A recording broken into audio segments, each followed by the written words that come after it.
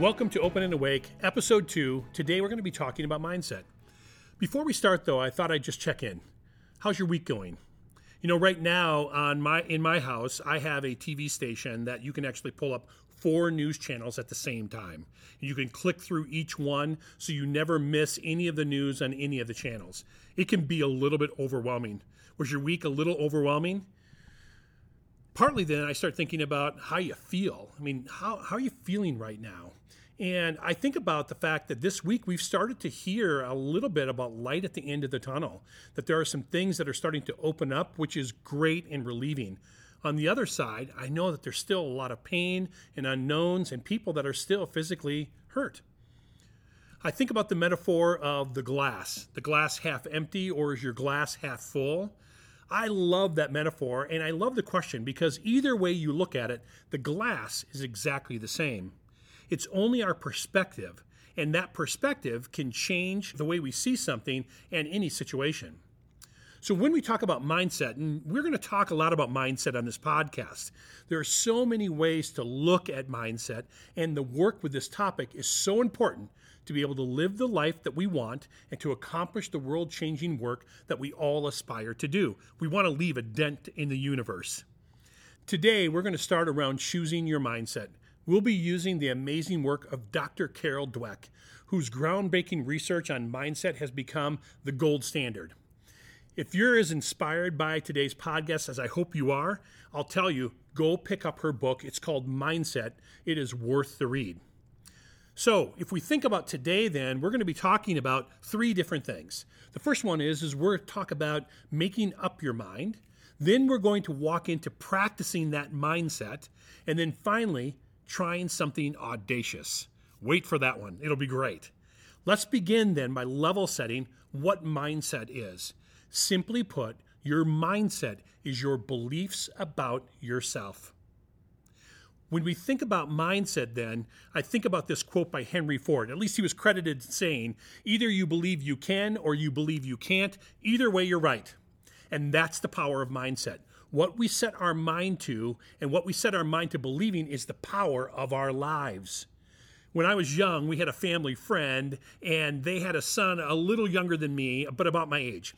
And I heard the parents were kind of chuckling about something, and the parents were telling my parents about the fact that their son couldn't say the word watermelon, when in fact he actually could. Well, I was intrigued by that, so I went over to this kid and I said, "Hey, say watermelon." And he responded, "I can't say that word." And I said back to him, "What word can't you say?" And he looked at me and he said, "I can't say watermelon." I mean, that's hilarious, right?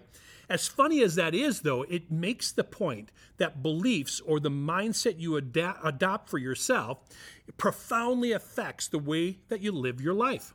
It can determine whether you become the person you want to be and whether you accomplish the things that you value. Often, like that little boy, we can actually say watermelon. We can accomplish the very things we believe or say we can't.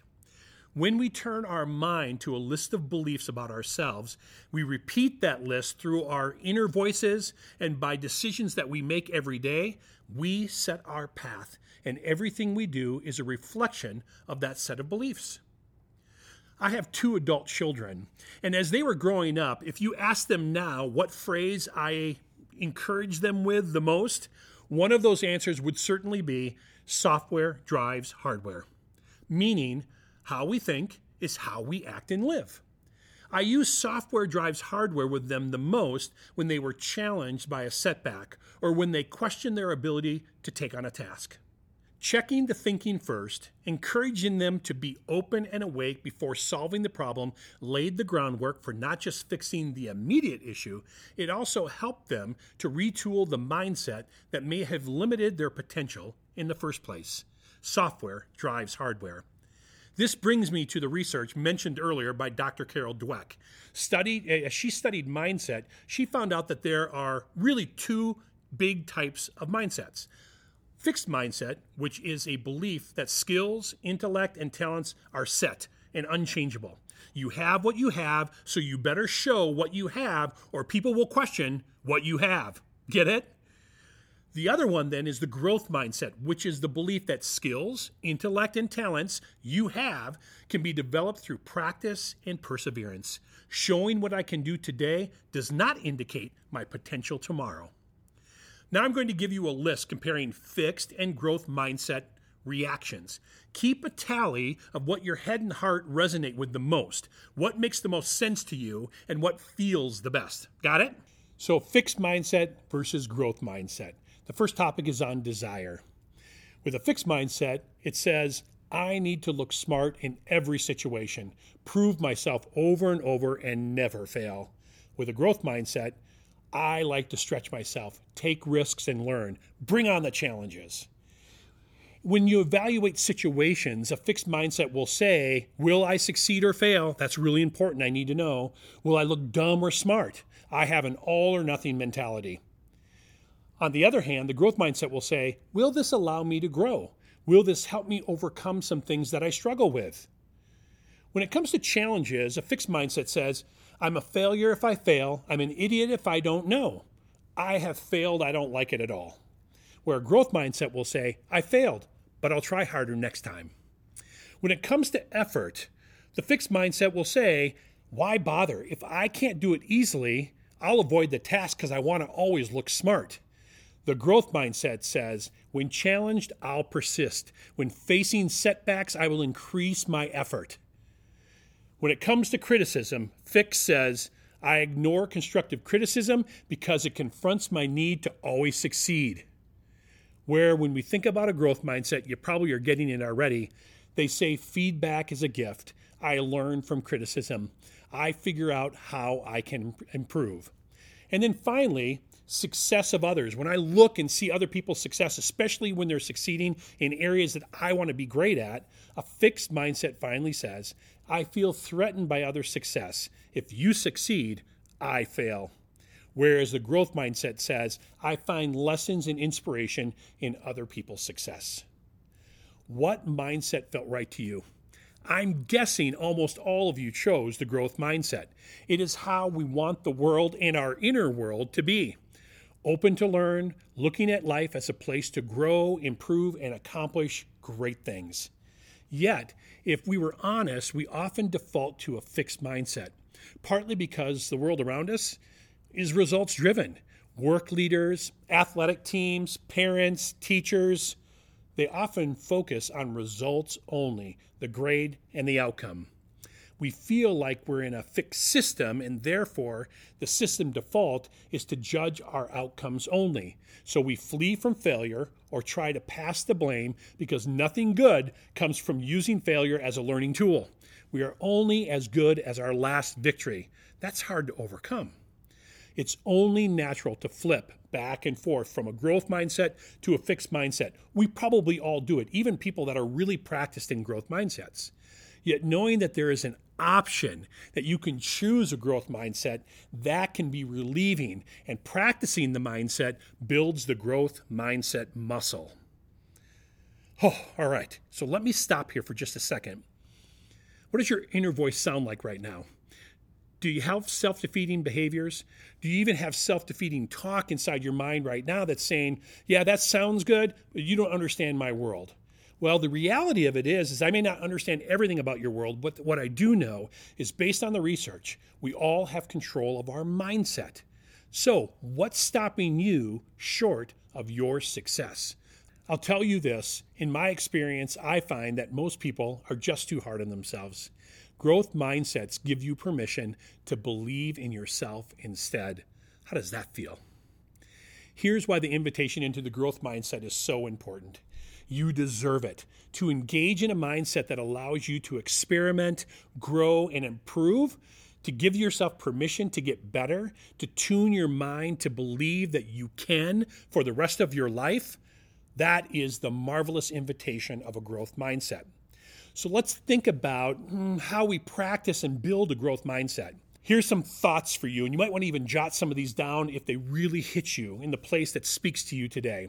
The first one, think about this. We're going to start replacing the word failing with the word learning.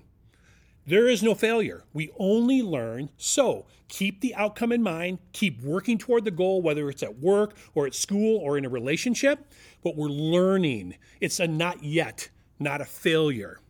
Second thing you can think about is just become curious and committed to growth. So instead of always being in a position where you say, I have to know, you can say, hey, I'm really curious about that. I don't know about that. Can you explain that to me? It is amazing what we can learn when we have a growth mindset and who we can learn from. A third opportunity and a way to think is just cultivating your sense of purpose. The whole adage of do what you love and love what you do, I really am a proponent of that. Have purpose under your profession. When you do, you'll have an energy and a real excitement about learning. Another one would be value the process more. The result is important. Don't get me wrong. We all have to hit results. Growth mindset is not giving you an excuse to not get to the result. Yet the growth mindset actually values the process getting to the result more because we learn and we get better even the next time. I love this one. Be tenacious. Growth mindset takes work. You need to move and grow and weather setbacks and obstacles. You just have to be tenacious. It kind of follows up with this next one. Get back up one more time, then you get knocked down. Be inspired by others that do what you love. Envy, resenting people's success means you're in a fixed mindset. But if you're inspired, it means that you are ready to grow and learn from other people's success. And finally, stop seeking approval of others. Just work on self-acceptance. Self-acceptance is one of the best gifts that we can give ourselves.